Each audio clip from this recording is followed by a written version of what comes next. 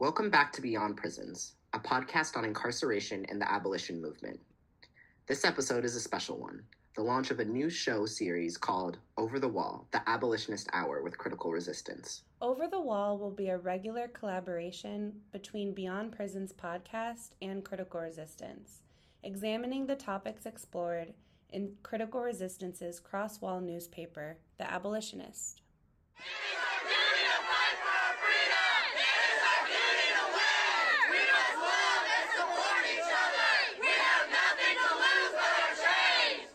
Critical Resistance is a national grassroots organization based in the United States, working to build an international movement to end the prison industrial complex, or PIC.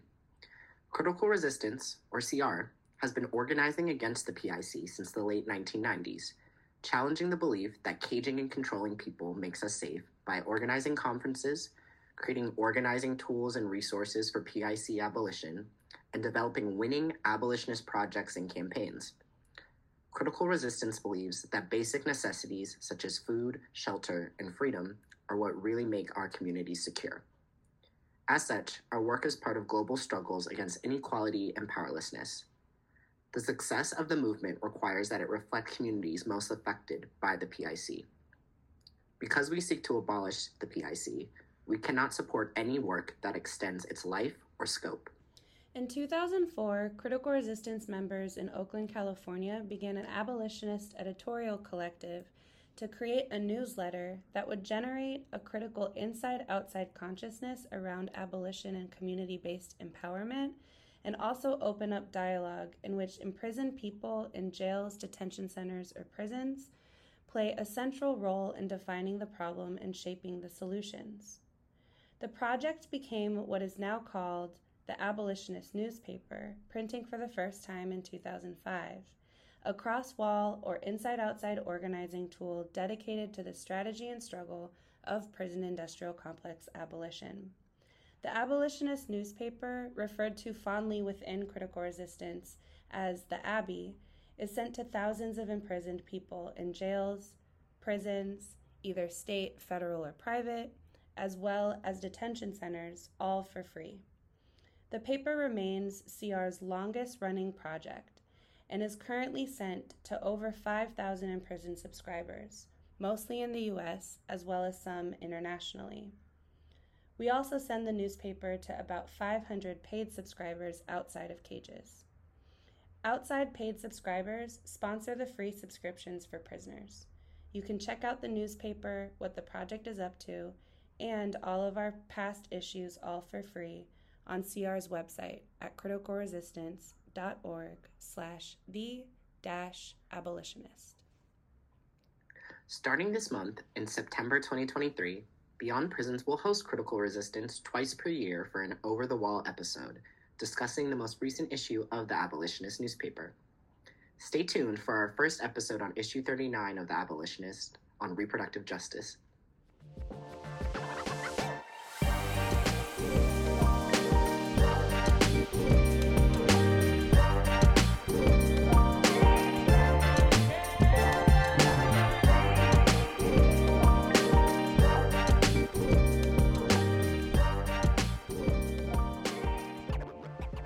Hey everyone, welcome to the premiere of Over the Wall. We're your hosts, Dylan Brown and Molly Porzik, with Critical Resistance and the Abolitionist newspaper.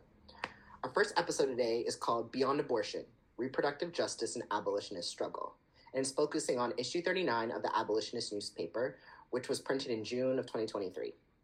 Today we'll be taking a look inside the issue, discussing why Critical Resistance, as an abolitionist organization dedicated to resisting imprisonment, surveillance, and policing, focused on reproductive justice, and why now. I'm an African woman who believes in freedom and justice, social justice, political justice, economic justice for all people. I believe that oppressed people, wherever they are, have the right to self-determination. I believe that the priorities of this planet have to be completely changed. Black people will never be free unless black women participate in every aspect of our struggle on every level of our struggle. That was the voice of Asada Shakur, former Black Liberation Army member who's been living in Cuba since the 1980s after being liberated from prison, talking about her core values.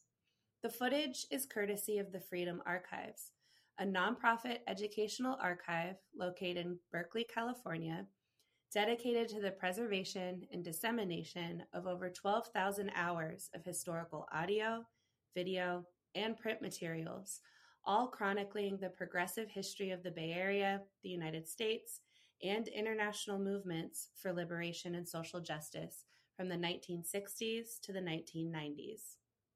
Check out the Freedom Archives at freedomarchives.org.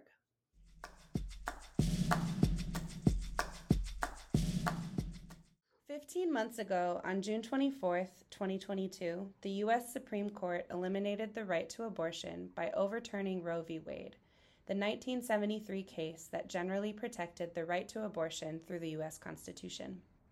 Ending all federal protections for abortion, the Dobbs decision gave states the ability to criminalize accessing or providing abortion care, which expands the scope of who and how people can get ensnared in the prison industrial complex, or PIC. Since Dobbs, a total of 22 states have moved to ban or restrict abortion, including Alabama, Arizona, Arkansas, Florida, Georgia, Idaho, Indiana, Kentucky, Louisiana, Mississippi, Missouri, Nebraska, North Carolina, North Dakota, Oklahoma, South Carolina, South Dakota, Tennessee, Texas, Utah, West Virginia, and Wisconsin. Near total bans have been enacted in Alabama, Arkansas, Idaho, Indiana, Kentucky, Louisiana, Mississippi, Missouri, North Dakota, Oklahoma, South Dakota, Tennessee, Texas, and West Virginia. As more bans go into effect, people seeking abortions have been forced to either travel hundreds of miles to another state that allows abortions or order abortion pills that are prescribed online and delivered through the mail. State lawmakers are cracking down on abortion medications and may seek to prosecute people who cross state lines to get an abortion. Leading up to the Supreme Court decision in June 2022, we were experiencing a wave of escalating and expanding gender-based, white supremacist violence across the political spectrum in the United States. This included right-wing consolidation and mobilizations, particularly the January 6th siege on the Capitol, as well as extra-legal and vigilante attacks across the U.S. Additionally, by the time Roe was overturned mid-2022, the U.S. had surpassed 300 mass shootings, resulting in the deaths of Black people and frequently women, girls, and children. The primary response federally has been to increase resources and power flowing toward policing. Meanwhile, moderate and liberal to quote-unquote progressive leaders reignite reformist policy efforts through a returning call for gender-responsive, so-called gender-responsive, cages. In particular, we saw this in New York City with a proposal that sought to turn the defunct Lincoln Correctional Facility on 110th Street in Harlem into a new jail for women and gender-expansive people. The jail expansion proposal was even supported by Gloria Steinem and was being touted as a, quote, feminist jail. In response, PIC abolitionist organizers made abundantly clear that a cage, even when you try to disguise it by calling it a, quote, women's center for justice, is still a cage, and that there is no such thing as a feminist jail. While the right for pregnant people to exercise self-determination over their pregnancies has been under right-wing fire for generations, this most recent decision overturning Roe v. Wade and the subsequent tidal wave of local and state initiatives criminalizing abortion have also synchronized with a severe escalation of gender-based state violence against queer and transgender communities. In the past few years, hundreds of legislative efforts have cascaded across the U.S., criminalizing queer and transgender youth and adults, threatening the health and lives of one of the most vulnerable populations, and criminalizing those who provide support and care. It's no exaggeration to say state legislators are trying to eliminate trans people. Currently, the American Civil Liberties Union is tracking nearly 500 anti-queer and trans bills in state legislatures across the U.S. In 2022, just before confirmation of the Dobbs decision, the organization Interrupting Criminalization released a toolkit called Abortion Decriminalization is Part of the Larger Struggle Against Policing and Criminalization, how our movements can organize in solidarity with each other. Interrupting criminalization makes a core point that we must remember in our current landscape. Abortion criminalization is yet another way of increasing the surveillance of our bodies, relationships, autonomy, and mutual aid, widening the net of criminalization and potentially legitimizing other new forms and means of criminalization. Similarly, we sometimes exceptionalize expanding restrictions on abortion and reproductive care as a new or unique type of criminalization rather than understanding them as a part of a larger web. This toolkit also explains how some of the state legislation that criminalizes abortion and other reproductive and gender-based health decisions also deputize civilians to enforce these laws and police fellow community members. This widens the prison industrial complex's dragnet. Even menstrual cycle and birth control tracking digital applications on our phones, on our computers, through social media, can be used in court against people seeking abortions.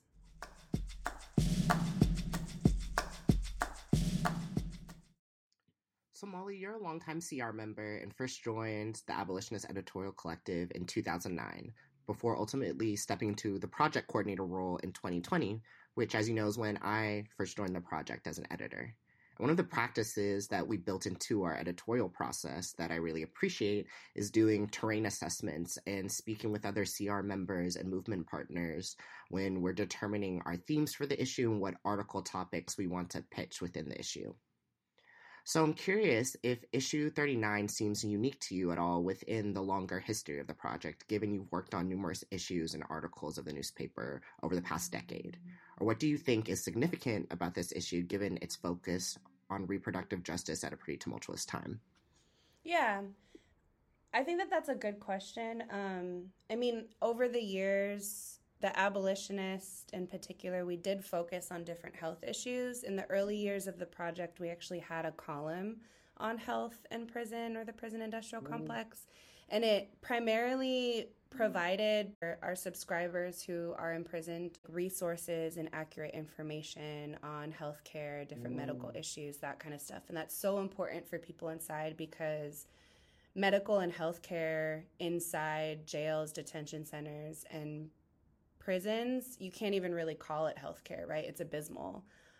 People literally are caged in torturous conditions. And even, I would say, service-enriched facilities, right? Like Governor Newsom of California is trying to follow the quote-unquote Norway model to renovate San Quentin and basically make it more like a dormitory rather than a prison, supposedly. And that's still a cage, as we said just a couple of moments ago, and talking about the quote-unquote feminist jail that they were pushing for in New York. And so, when these conversations invite the fundamental question of what is health, what is freedom, and what does it mean to live a quality life that's worth living. And so with that, it's also really about who lives, right? Which communities have the right to live, for how long, and how well. And prison industrial complex abolition isn't just actually about prisons and police and surveillance. It's about building a world, building a society that creates and maintains the conditions for life to thrive, right? For our communities to thrive and to live lives that are worth living. So we've actually done a lot of work in critical resistance, merging these, what can sometimes be seen as separate issues of health and prison, or health and policing.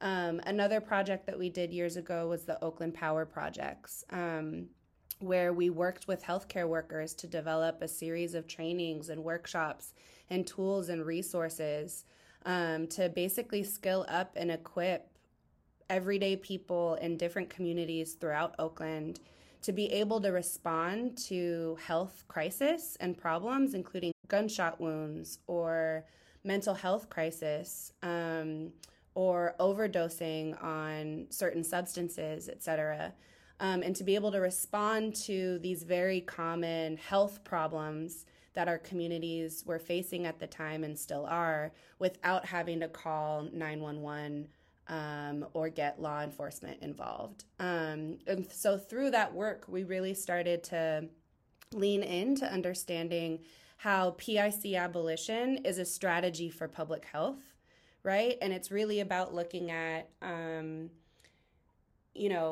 this question of how do we want to live? How do we want to live well?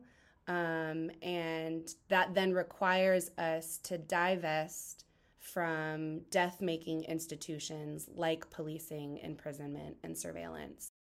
And, I go back to the work that we did with the Oakland Power projects, even though it was a separate project. It didn't have anything directly to do with the Abolitionist newspaper. But it was, a time when critical resistance was really on a regular basis working with health workers to provide resources, training, analysis, and also abolitionist moves that put people and our communities, especially communities most targeted by imprisonment, surveillance, and policing, it put particular communities' lives at the center of trying to handle these health problems that we were facing. And so that way of building movement, particularly with health workers, is so essential right now. And so I think it's important to uplift this example of Oakland Power projects in this way. And, the Abolitionist newspaper is really just an organizing tool, right? It's an organizing tool for a specific audience of predominantly people who are currently imprisoned. And we still want it to be an organizing tool that is merging conversations and bridging gaps across movements in different communities, in different contexts, across different walls and institutions, et cetera. And so in talking about issue 39, one of the things that, Dylan, you're very aware of that we really talked about is, given our primary audience and given the purpose of this newspaper, how are we also developing content that is building people power and movement relationship with folks who are on, the so-called front lines of reproductive justice work, right? And so, yeah, I think that's one thing that's just like really significant about this issue, is that in many ways we took the approach that we have in other campaigns and other projects of really building strong relationships with movement partners in different sectors to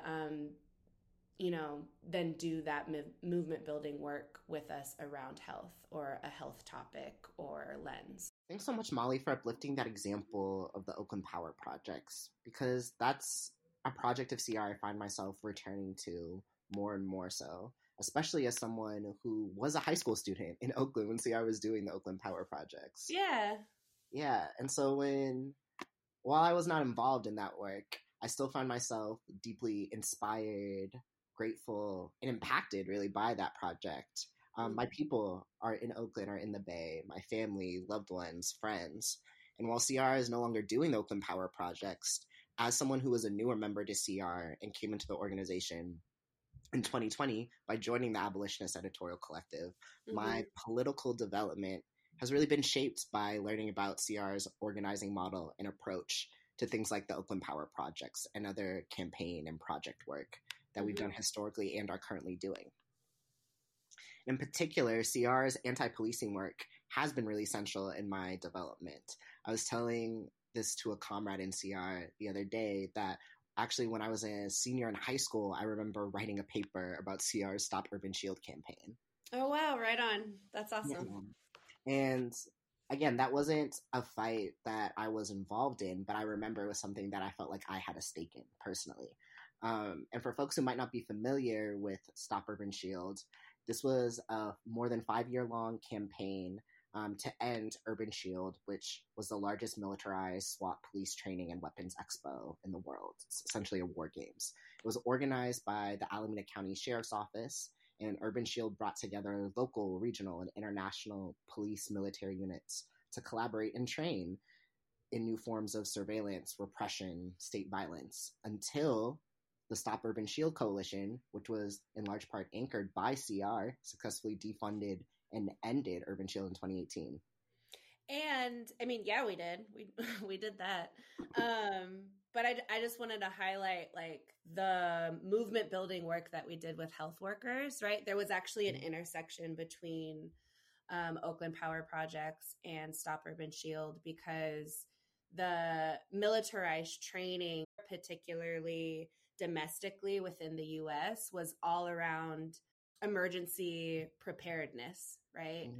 So really working with and building from the relationships that we built with health workers to create a people's first response to emergency preparedness. And of course, when talking about anti-policing work right now, my mind goes to Stop Cop City. Oh, yeah. Yeah, and the recent 100-plus page RICO indictment of 61 Cop City protesters in Atlanta that became available earlier this month. And so when reading through that indictment, something that comes up a lot is this denouncement of mutual aid and solidarity, in which they have targeted organizing rooted in these principles through tools of the prison industrial complex, and specifically through criminalization. So historically, in the face of crisis, when the state fails to meet our material needs, people have come together to collectively care for each other. We've seen this really clearly and concretely, the importance of mutual aid and solidarity in our communities throughout the world, really, since the onset of the COVID-19 pandemic. And this has also historically been key tenets in the struggle for reproductive justice. I was reading this article from the Atlanta Community Press Collective, in which the author lays out how in the late 1800s, when abortion restrictions were put into place, abortion care was able to thrive through organized underground networks. And so one of these networks in particular, the Abortion Counseling Service of Women's Liberation, was estimated in 1973 to have performed over 11,000 abortions with no reported fatalities. Wow. Yeah. So when we think about doulas, abortion funds, and other collective efforts to ensure bodily autonomy, they're often rooted, because they need to be, in these principles of mutual aid and solidarity, similar to the way the anti-policing work in the campaign to stop Cop City is. So in both of these struggles, the prison industrial complex, through criminalization, is being deployed to repress specific organizers in an effort to repress the entire movement. And so what we're really seeing is the prison industrial complex, by design, seeks to disorganize and repress all of our movements. Mm-hmm. So because of this, just as Audre Lorde famously said, there is no single issue struggle because we don't lead single issue lives. We must understand that the struggle for reproductive justice and the struggle for prison industrial complex abolition are conjoined fights, period. Absolutely. And this is making me think of Stevie Wilson for a lot of reasons. Stevie is a Black queer abolitionist writing and organizing, or rather disorganizing and building study groups and community behind the wall in Pennsylvania. And he's been a columnist of the Abolitionist newspaper since 2020. And his column 9971 honors the Attica Rebellion. It actually marks the date of the first day of the Attica Rebellion on September 9th, 1971. And the column itself focuses on his work around study groups and study for PIC abolition. And, you know, since the 1970s, since largely the Attica Rebellion, a lot of the organizing and Attica, for people who don't know, was really like the height of what's considered the revolutionary prisoners movement, right? Mm-hmm. And it's also the time period where we start to mark the emergence of the prison industrial complex as like a congealing set of forces and interests that use imprisonment, policing, and surveillance as what was a counterinsurgency program or method to try to stop revolution worldwide. Since then, folks inside largely are having to figure out how to organize and how to be in groups together. And study groups are such a huge part of folks inside being able to gather, being able to talk politics and to align values and strategy and figure out how to move together, et cetera. And so, that's where Stevie's work really is. In using study groups and reading and writing and talking with folks inside and talking with folks outside, and having this over the wall conversation as abolitionist organizing. And for issue 39, he did a really great piece that didn't just focus on study, but instead uses the inside-outside study group model that he's engaged in to continue this conversation around reproductive justice and breaking down how and why reproductive justice is a vital field of struggle for PIC abolition by really speaking to the audience of the newspaper. So the primary audience of the newspaper are folks who are locked up in facilities, jails, detention centers, or prisons, but facilities for largely men. So we do have some readers that are in facilities for women, but a lot of our readers are in facilities for men. And still, there's a lot of different genders within the gender spectrum and across different facilities, no matter where a Department of Corrections sends a person because of their perceived gender, right, or assigned gender. In this conversation that Stevie facilitated, he brought together people inside and outside to talk about why does reproductive justice matter to us, to men on the other side of the wall, right? And the reasons that he looked at were all super aligned with why we did this issue in the first place, right? Like the conversation really maintains that both reproductive justice and PIC abolition are about bodily autonomy, right? So to be in a cage is a reproductive oppression, right? You are taken away from your family, your life, your community, your ability to reproduce and to be a part of society, right? And that looks on a smaller level, that can look like so many different things, right? That can look like the right to parent or to not parent, of course. And how many people who have been locked up have been stripped away of their right to parent in the way that they want to, or in the way that their children need them to, right? Because of the PIC. And it's also just as simple as like being able to trim your beard or not, right? Like if you're in prison, you literally can't make decisions over your own body because of the conditions that you are held captive in, right?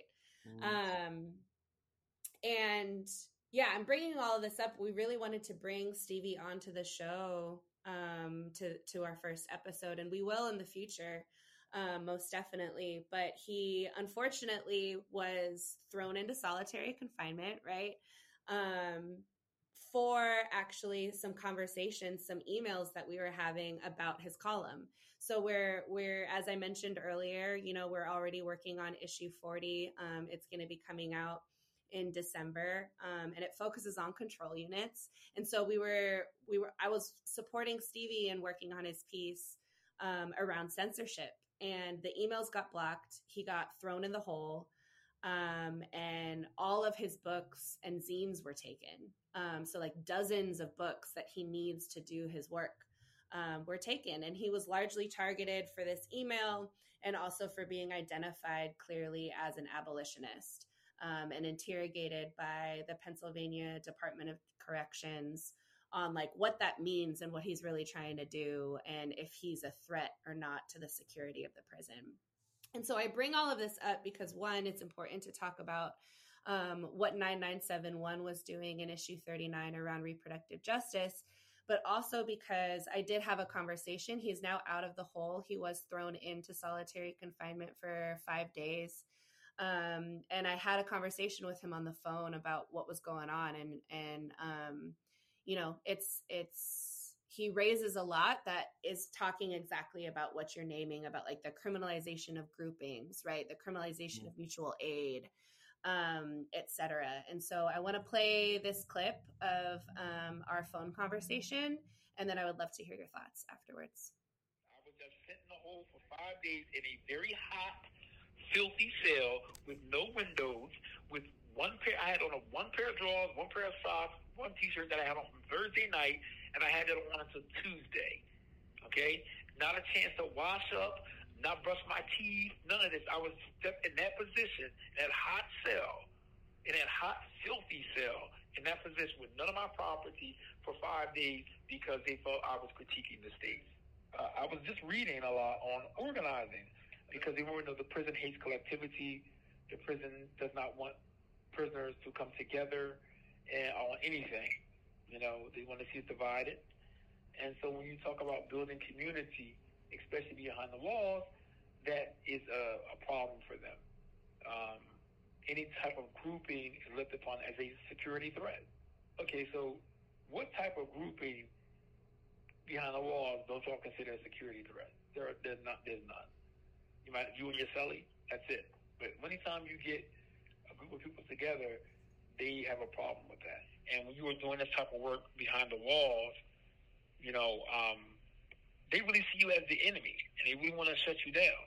And it's not just that they don't want material to get to you; they don't want you to produce anything that can get outside either. And it's like I said, we're battling against censorship now. They don't want this material inside.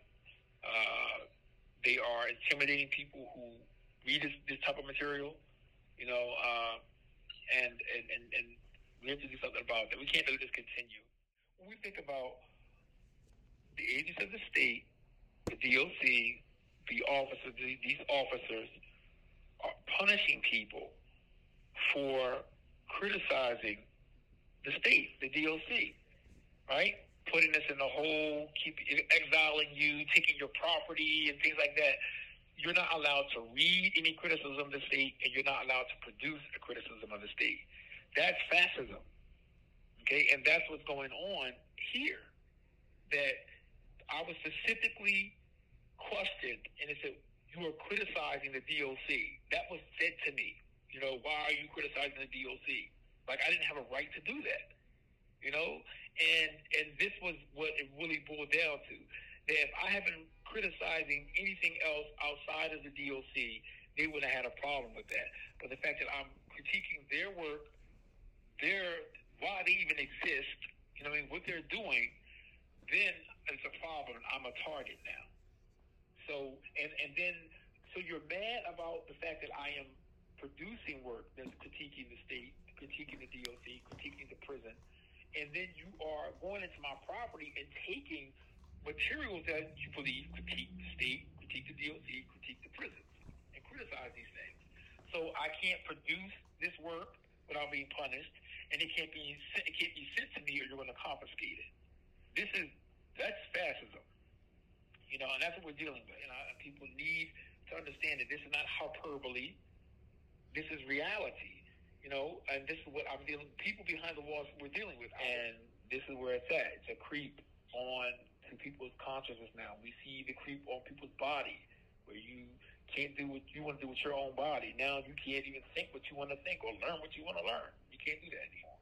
So we have to stop this somewhere. We have to fight this. I really appreciate how Stevie in that clip really clearly breaks down what fascism looks like. Because I think that's often what can trip people up, is that when you look at what's happening in our current political landscape, fascism is already here, especially in prisons.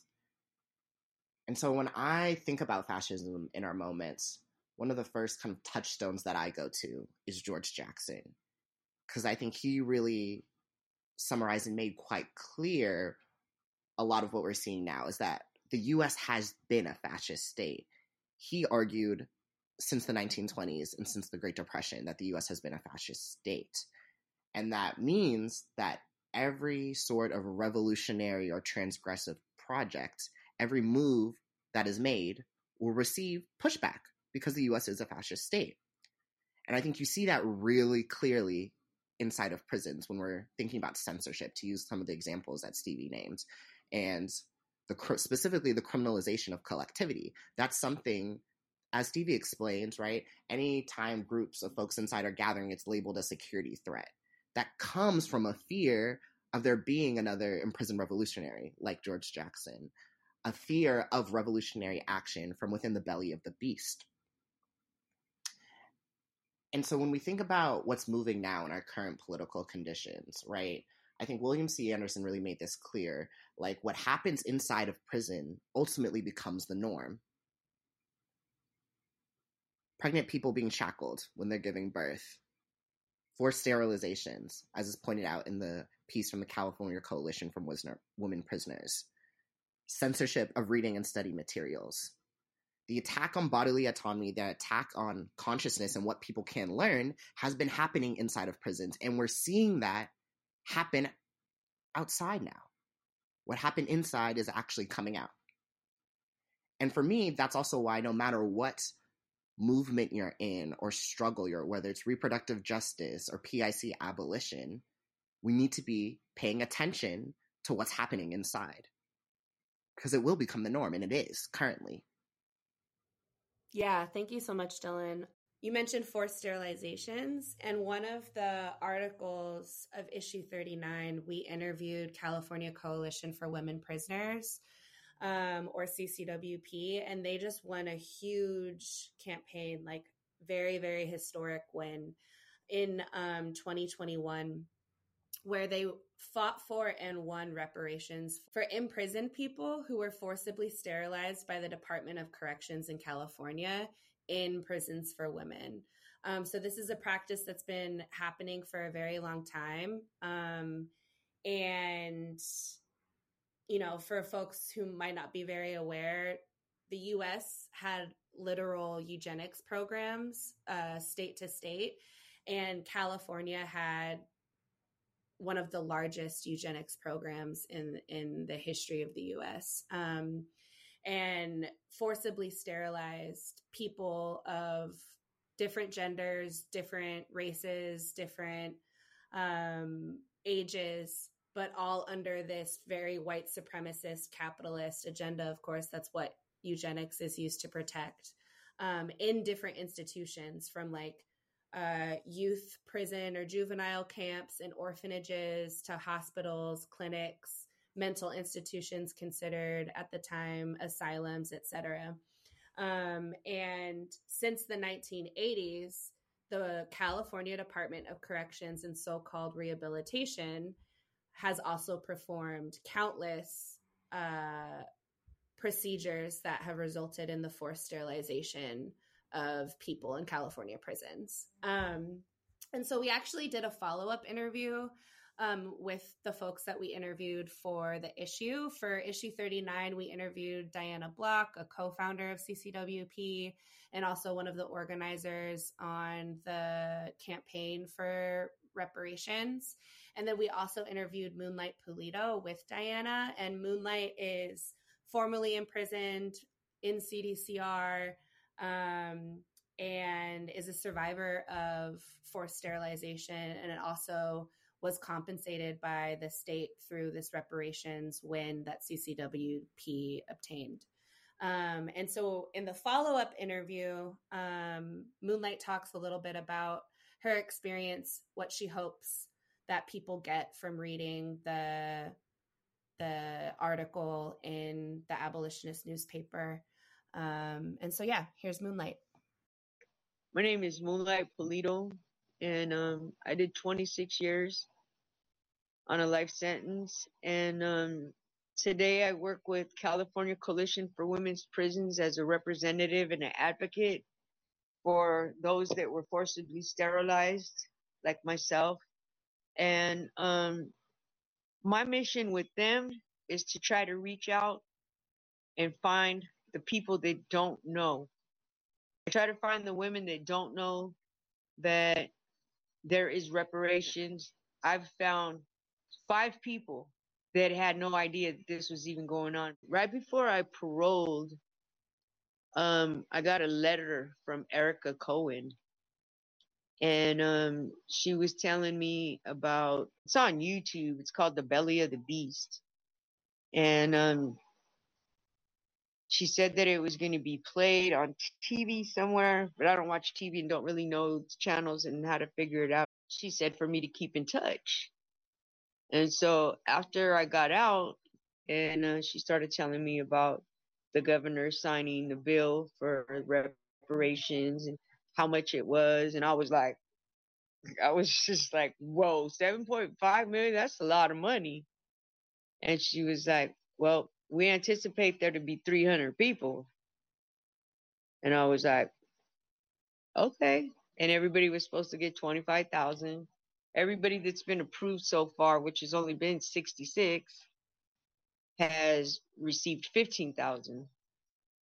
And December is the deadline. They're trying to get that extended to try to help find more people or to give them a little more time, because a lot of the people that applied didn't get approved because they had ablations, is where they go in and burn your insides, which still leaves you sterilized, or they had partial hysterectomies, which still leaves you sterilized.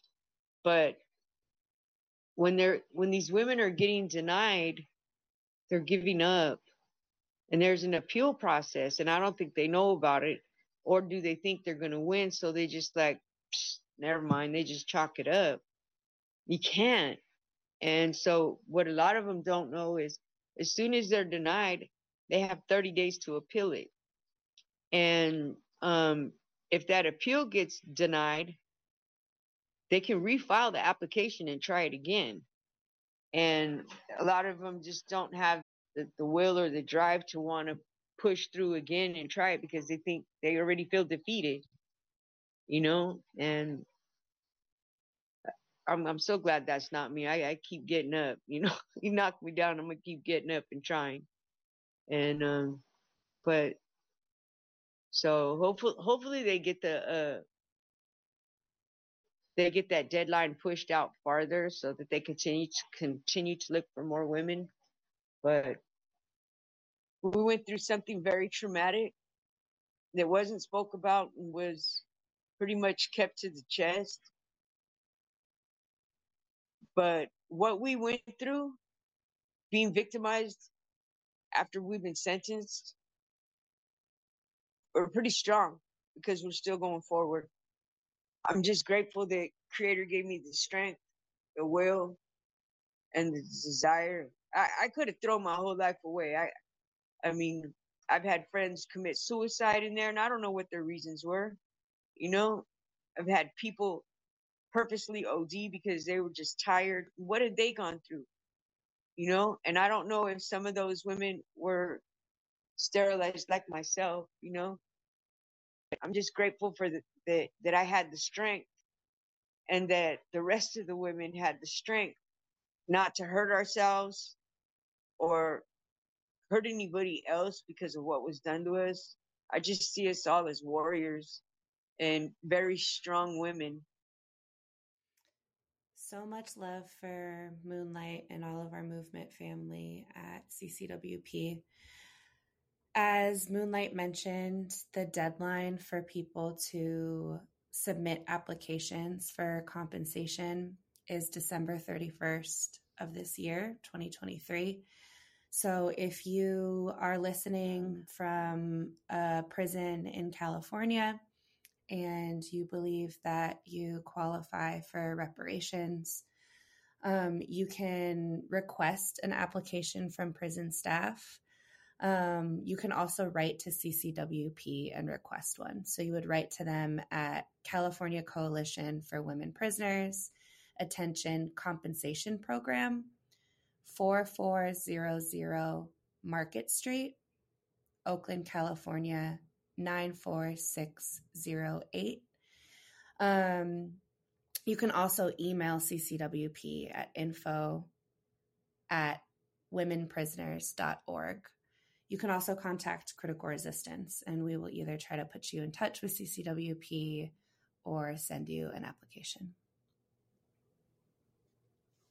Dylan, I believe we have time for one or two more questions, so I'm going to pass it back over to you. When I'm thinking about the contemporary struggle for reproductive justice and the struggle for PIC abolition over the past few years, there are two flashpoints that immediately come to mind for me. The first is the summer of 2020 uprisings, and the second is the overturning of Roe v. Wade in June of 2022. So when we look at these struggles, what organizing or movement tendencies are you seeing in particular emerge in the wake of these two high-pitched moments? Yeah, I think it's really interesting to think about 2020. The George Floyd rebellions were some of the largest protests in world history. An estimated 26 million people around the world were in the streets protesting the violence of policing, right? And in solidarity with George Floyd, yes, but also their own experiences of the violence of policing. And people hit the streets post-Roe, and there was outrage, there was agitation, there's the ongoing behind the scenes organizing that's been happening that we mentioned. You know, some tendencies that we saw in these two different moments and that we've talked about in the Abolitionist editorial collective to an extent, is that there was actually a lot of unity around the problem in the 2020 rebellions, right? Like people, we were seeing a gelling of alignment around the problems of policing. What creates the problems of policing, right? And how does policing actually operate? What is it designed to do? And it was really exciting to see that there was more alignment with that in 2020 than in previous years. I think where there was less agreement is what are the solutions, right? Like, what do we actually do about it? And the needle has moved more away from using reform. But as we've seen from policing being on a deadly rise since 2020, the cops still killing folks, people still protesting it, and a lot of the same reformist reforms that just bolster and feed and expand policing are still being called for, but not to the same extent that they were leading up to 2020, right? So I think that that was one dynamic then. I think what's hard around post-Roe reproductive justice, outrage, and calls to defend abortion is that, one, we're not really understanding the full extent of the problem in the same way that we were with George Floyd and the violence of policing. And what I mean by that is that for a lot of people, abortion is just about abortion. It's about, quote unquote, the women's right to choose, and that's it. And it's a pretty big hurdle to invite folks who are only thinking on things on that level to seeing, like, what is this really about? Right? Like, we're talking about so many different things on this episode, but at the same time, we're not, right? Like, they're not actually so many different things. And we get still really stuck in this single issue mindset, rather than moving as our lives are with an intersectional analysis, right? And so those are some of the movement tendencies that we still saw. Like, our movements are still really siloed. And I think that this all speaks to kind of why we did the issue in the way that we did. Is it's really an invitation for, like, no matter where you're located, no matter what your identity is, no matter where you're positioned within racial capitalism or what your experiences of the prison industrial complex are, how are we engaging in questions around reproductive justice given our conditions, and seeing that if you are for reproductive justice, if you are for women's rights to choose, you're also against the anti-transgender bans. You're also for releasing people from cages and getting rid of prisons, jails, and the cops, right? That's like why we did this issue in the way that we did, because of the movement tendencies that we're seeing. And we are still so struggling with the generations and generations and still current use of divide and conquer strategies that, like, sorry, y'all, but like if you're a feminist, you can't keep throwing people under the bus for feminism, right? Like you can't just like we can't just like throw away queer and trans folks. We also can't throw away cis men, right?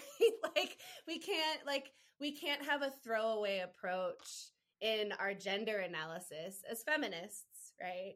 And so the you know these kinds of sentiments still were emerging in the post-Roe response in last summer, in the summer of 2022.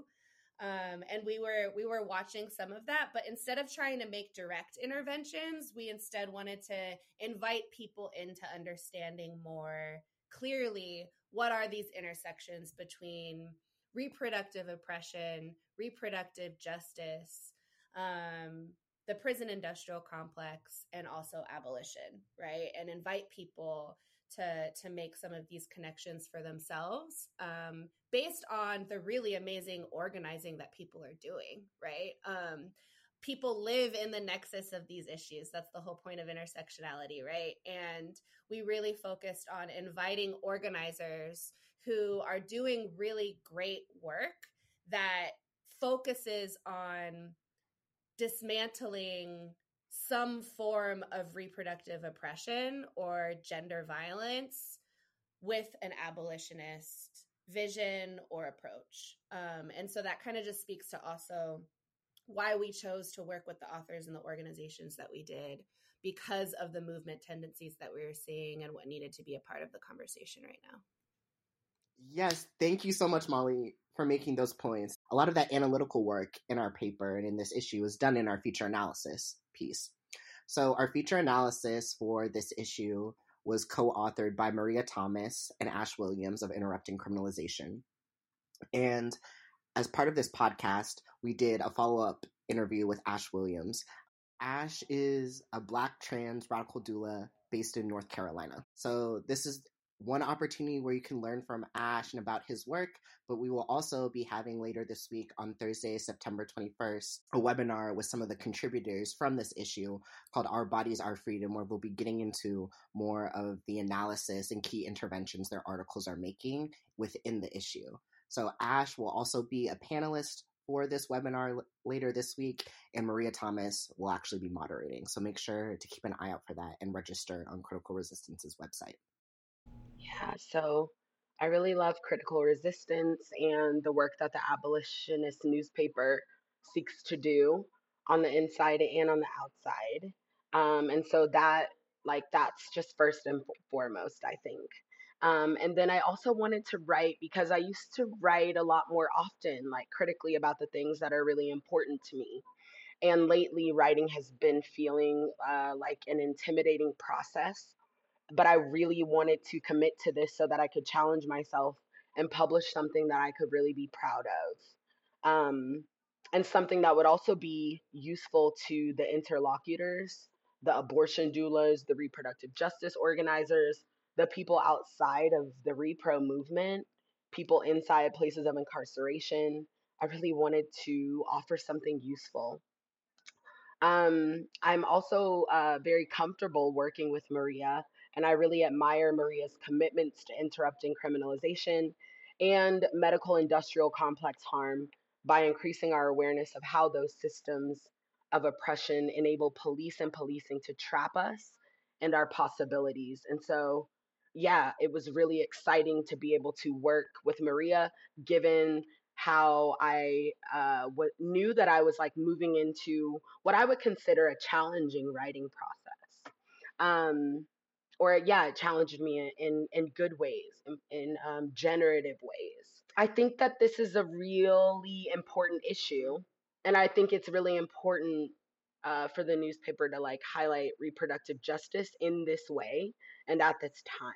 As a community organizer, I think I've been pretty consistent, like naming that criminalization is the glue that is holding a lot of issues that are like that I care about like together, or like criminalization is the thing that like makes me want to address these things right now, right? And then reproductive justice as a framework, it's the framework that says I do not have to wait on anything because like we deserve to live free from harm from another motherfucker, from the government, from the climate, like right now, from policies, right, from abortion bans. We need all of those things right now. We cannot wait, right? I've been a part of other movements that have asked me or us to like wait, or like this is not about racial justice, or right, this is not about economic justice, but I feel and I know that reproductive justice is really the framework that allows me to like have that urgency right now.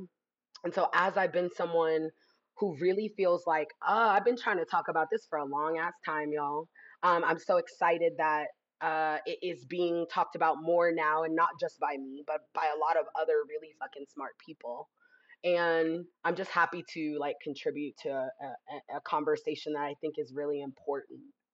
Gender affirming care like pregnancy care and abortion access, but also like accessing hormone replacement therapy, and gender affirming medical interventions that trans people like me need to live. Um, this is something else that I've been interested in, like talking about, and at the same time, right? And with criminalization, um, I've been unwilling to like not name and talk about the implications of criminalization as it relates to the things that I just said. And I haven't always felt that there's a lot of space for that, like both in abolitionist movements and in the reproductive justice movement, right? And these movements are not mutually exclusive. I'm not like trying to say anything too prescriptive about them, but like I really need a place to like, we really need a place to talk about all this and criminalization at the same time. And I'm so happy that it's happening now. I think it's happening like by way of what we wrote, and that makes me really excited, and it's happening in a lot of other ways that feel good to me.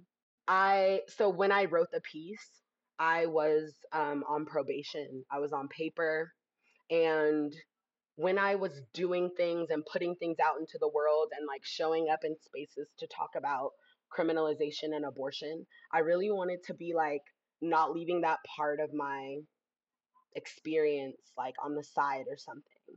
And I also in some ways felt like what I'm saying, if I'm urgent about it, and I'm maybe more urgent about it because like they're on my ass right now, like the state is on my ass right now, like as it relates to like trying to stop police and policing, and like trying to increase abortion access here, there, and everywhere. And I appreciate that like the writing of this piece, like that enabled me to be able to do that.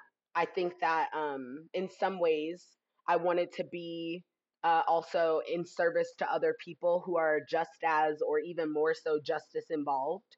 Um, and I let this piece be a way that like allowed me to question the monumental impact that the system has had on me and my family just recently. When I think about what has been missing from reproductive justice concerns in our current movement post Roe, and I'm thinking about the ways that the RJ movement, it's explicit to be clear that like these abortion bans and restrictions, for example, they like most negatively impact Black and Brown people. We know that the same is true for criminalization as it's connected to pregnancy criminalization. And so, in a lot of ways, right, like our movement needs to take criminalization more seriously. Surveillance, right, and this increased repression that I think we are all witnessing. Here, I'm thinking about the criminalization of yeah, like abortion funds and networks and webs of support, like what we're seeing in Atlanta with these indictments. I'm thinking about also how we can make sure that we're protecting both abortion seekers and workers and the doulas, right? All of the people who are supporting access to abortion. And I know that that means adequately supporting like reproductive care workers. I think like, yeah, like being 1+1 = 2 about it, like pay like is a big deal right now in our movement. We got to get serious about paying the people who've decided to like work here, like or like this or under these conditions. They have to be paid more adequately so that they can really show up for abortion seekers and for pregnant people. And then there is this aspect of like, we need to make sure that abolition is reflected in the programmatic work and long term visioning within the movement, which means like divesting like divesting of systems and structures that expand the prison industrial complex. Like, y'all not even talking about reformatory reforms at this point. I'm thinking about what we saw just this summer with the Supreme Court. um some of the response after what we saw, what we witnessed, was like, okay, we need to try to organize around like term limits and things like this. And here I want to offer, like, maybe this is a chance for like Repro to pipe up and be like, actually, take it from us, like, it's time for all of our movements, or many of our movements, to actually divest from the Supreme Court, but from other systems of oppression, other systems of harm. Again, that was Ash Williams with the Mountain Area Abortion Doula Collective, a Western North Carolina grassroots organization that supports people seeking abortion care and trains abortion doulas using a reproductive justice lens. Another key focus, I'll say for me specifically as an editor for this issue, I remember when we were doing our pitches, is that it's important to also foreground the South in this, and specifically struggles around accessing gender affirming care, struggles for trans liberation as part of like a reproductive justice framework. Because one of the things we've seen historically and specifically in this moment, due to the onslaught of like anti-trans legislation throughout the South, is that the South becomes this key site within the US of fascistic experimentation. And at the same time, as Robin D.G. Kelly has said, the South is one of the most radical places.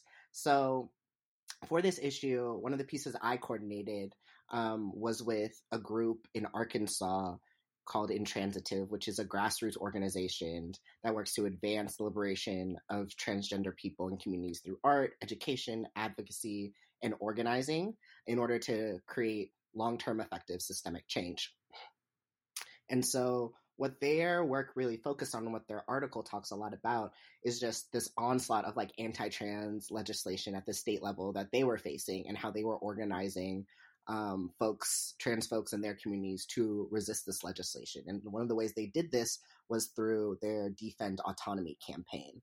And this really mobilized folks across the state of Arkansas and organizations across movements to really try to create a united front in defense of bodily autonomy, and created on uniting a few resources and organizations to collectively build the infrastructure that's needed to fight the state, to fight these bills that are advancing throughout their legislature. So make sure to check out that article when you're looking through this issue of the Abbey. I think it's a really great piece, and a really important piece, and also important to ground ourselves in the grassroots organizing work that's currently happening throughout the South, as folks, whether it's like radical doulas like Ash, or folks that are part of other organizations and collectives, are fighting back against the fascism we're seeing in the South, in the attack on bodily autonomy and reproductive justice. Yeah, thanks so much, Dylan. I have a question for you now. You ready? I'm ready, Molly. What is it? What's your favorite article of issue 39? Ooh, okay. That's a hard question. I do think this is one of my favorite issues that I've worked on in the past 3 years. I've been a part of the project. Mine too. Yeah.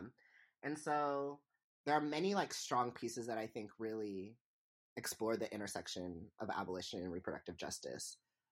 And then one of our goals really in each of our issues, and really the goal of the project more broadly, is thinking about how we practice internationalism and how we bring that in through our content.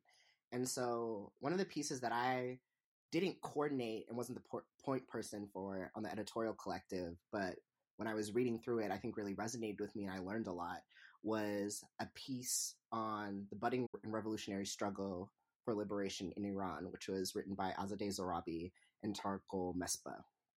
And so I was actually able to have a follow-up conversation with Targhul that we're about to play for y'all, where she really clearly kind of breaks down how abolition has been a useful framework in the wake of protests following the murder of Gina Amini, and what and how abolition is being used in this context. Interestingly, we're just about to coincide with the 1 year anniversary of the uprising. So it's hard for me to believe that it's been a year. September 16th was the 2022 was the day that a young woman by the name of Jina Amini was murdered by the Islamic Republic of Iran. She was a Kurdish Iranian woman who was visiting Tehran from her province in Kurdistan. And she was part of many women who are detained by the morality police, as they're called, who they're a segment of the government who basically police populations and specifically targeting women, but not exclusively, I would say, but primarily to make sure that they are observing what the state deems to be proper Islamic hijab, or a way of composing yourself with modesty, which is what hijab means, actually. And this has been a very significant point of resistance for women in Iran for the past 40 years, which is how long this government has been in power. And in the aftermath of Jina Amini's murder, there were really significant uprisings across the country, mainly led by women and youth, but not exclusively. I think what we saw as a very significant feature of this particular uprising, there have been others, in the last 4 decades. What's been significant is the broad coalition of folks who see their struggles as connected. So there was a joint statement that was issued by labor unions and different civic organizations that basically were linking gender oppression, economic oppression, exploitation of labor, land, environmental issues, all of them together, and sort of issued a list of demands that made these connections really, really explicit. Now, almost a year after this period of uprising and severe state crackdown on protesters, mass arrests, torture, executions, a significant amount of people being executed in recent months, and disproportionately also focused on Kurdish populations and Baluchi populations, not exclusively, but these are minorities in minority populations, ethno-linguistic populations in Iran. What we're seeing as a ramp up to the anniversary is further state entrenchment, in surveilling and restricting everyday lives of people and arresting journalists, human rights workers, just anybody who has any kind of dissent, voices any kind of dissent, is being detained at the moment. So it's pretty dramatic. It's interesting when I speak about what's going on in Iran, I'm very aware of how extreme the situation is, and really trying to be specific about what's happening without over sensationalizing, because it is so severe. It's absolutely so severe. And yet it's become so normalized. And it's this really strange contradiction. It's an intensification, severe intensification of something that has been going on for a long time. So it's both continuous and discontinuous, right? And also we can see it in other parts of the world. It's not just in Iran right now. There's an intensification of authoritarianism as economic conditions are becoming more difficult for more and more people in the world, and also the environmental pressures of climate change and how that affects people's daily lives in terms of access to shelter, water, livable temperatures. And these are actually, very alive issues in Iran right now. There's very difficult economic conditions. Inflation is exorbitant. Most people can't afford to buy basic food items that, they've been taken for granted as accessible. Drought, excessive heat. the state is very aware that, you know, people are going to be mobilizing for the anniversary of Gina Amini's death. So there is this crackdown that's intensifying. And there's also a lot of international solidarity around organizing events in recognition and in resistance to the state repression. Yeah, right on. I think another one of my favorite pieces from this issue was the co-authored piece on the family regulation, more accurately family policing system, written by Erin Miles Cloud and Lisa Sangoy, in which they really break down how this is an area of the prison industrial complex that hasn't gotten as much attention, but their organization, Movement for Family Power, is really organizing folks, specifically like Black women and caretakers, around abolishing the family policing system. Yeah, absolutely. And Lisa Sangoy is also going to be at the webinar on Thursday, September 21st, repping Movement for Family Power's work. So a great opportunity to check out more what this important organization is doing. And their piece on family policing is also available already on our website. If you go to criticalresistance.org/the-abolitionist, you can find past issues, as well as sneak peeks, early release articles from each issue that we put online for public download and circulation before the issue goes to print. So we released the family policing article back in, I think, May, leading up to Mother's Day, before we went to print in June. So definitely check it out before coming to the webinar later this week. Some of my other favorite pieces were actually your poem. You and another CR member, Rahana, wrote a really great poem that was like based on like a found poem and these interviews with parents and, you know, early childcare providers and birth workers to imagine what coming earthside or being born once we abolish the PIC could maybe look like. And yeah, I thought it was really dope. Thank you for that work. Thanks, Molly. And yeah, shout out Rahana, another member of the editorial collective. Had so much fun working together and writing that poem. Another piece that I thought was really great in this issue was written by the Feminist Collective Under Construction, which is a political organization in Puerto Rico that grounds their work in a Black decolonial feminist politic, and the organization was founded in 2014. And what I really appreciated about their work is they kind of show how historically in Puerto Rico and like the onset and creation of like contraceptions and how that was tested on poor Puerto Rican women fits into a larger colonial project, and how when we think about body autonomy and reproductive justice, how it's linked to legacies of colonialism and a larger colonial project, and a colonial project that starts at our bodies and then expands. So I thought that was a really strong piece. Yeah.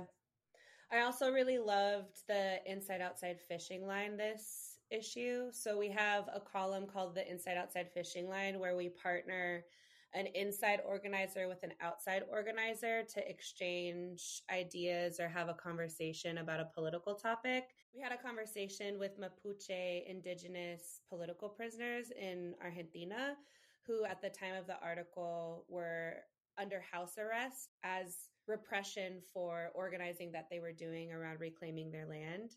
And I really loved that piece because it talked about the impacts of house arrest on indigeneity and family, and particularly indigenous children.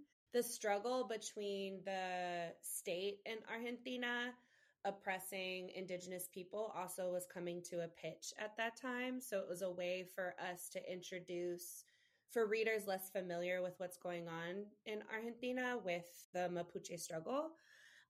But also what we're seeing in the US is a rise or an increase in calls for electronic monitoring or expansions of what are house arrest as a reform to prisons and jails. And so it was just really important, especially in this issue, to talk about the impacts of when the prison industrial complex turns your home into a cage.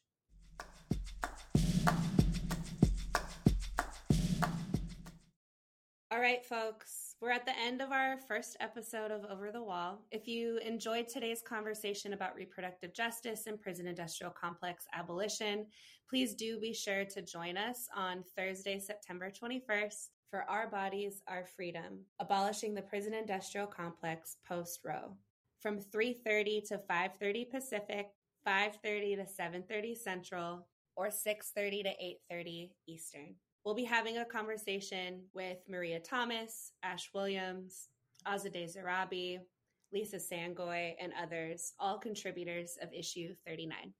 It's on Zoom. Go to our website, criticalresistance.org/events for the link to register. We hope this conversation inspires folks to subscribe to our paper. New issues of The Abolitionist come out twice per year, and as already been mentioned, our next issue, which will be coming out this December, will be focusing on control units. Subscriptions, both for individuals and organizations, are sliding scale, but are absolutely essential to providing this political resource for free to folks in cages throughout the U.S. Each subscription from a supporter on the outside allows us to provide a corresponding copy of the issue to a reader inside for free. Single subscriptions of $10 per year provide one copy to a reader inside, which can then be shared with other prisoners, so please do donate if you are able. As a project goal, the Abolitionist newspaper editorial collective is aiming to get 100 new subscribers inside of women's facilities. So if you run or participated in an inside-outside letter writing program, organizing project, or have a loved one inside that you think would be interested in reading our paper, head over to the Critical Resistance website to sign them up to become a subscriber and receive a free copy of the paper biannually.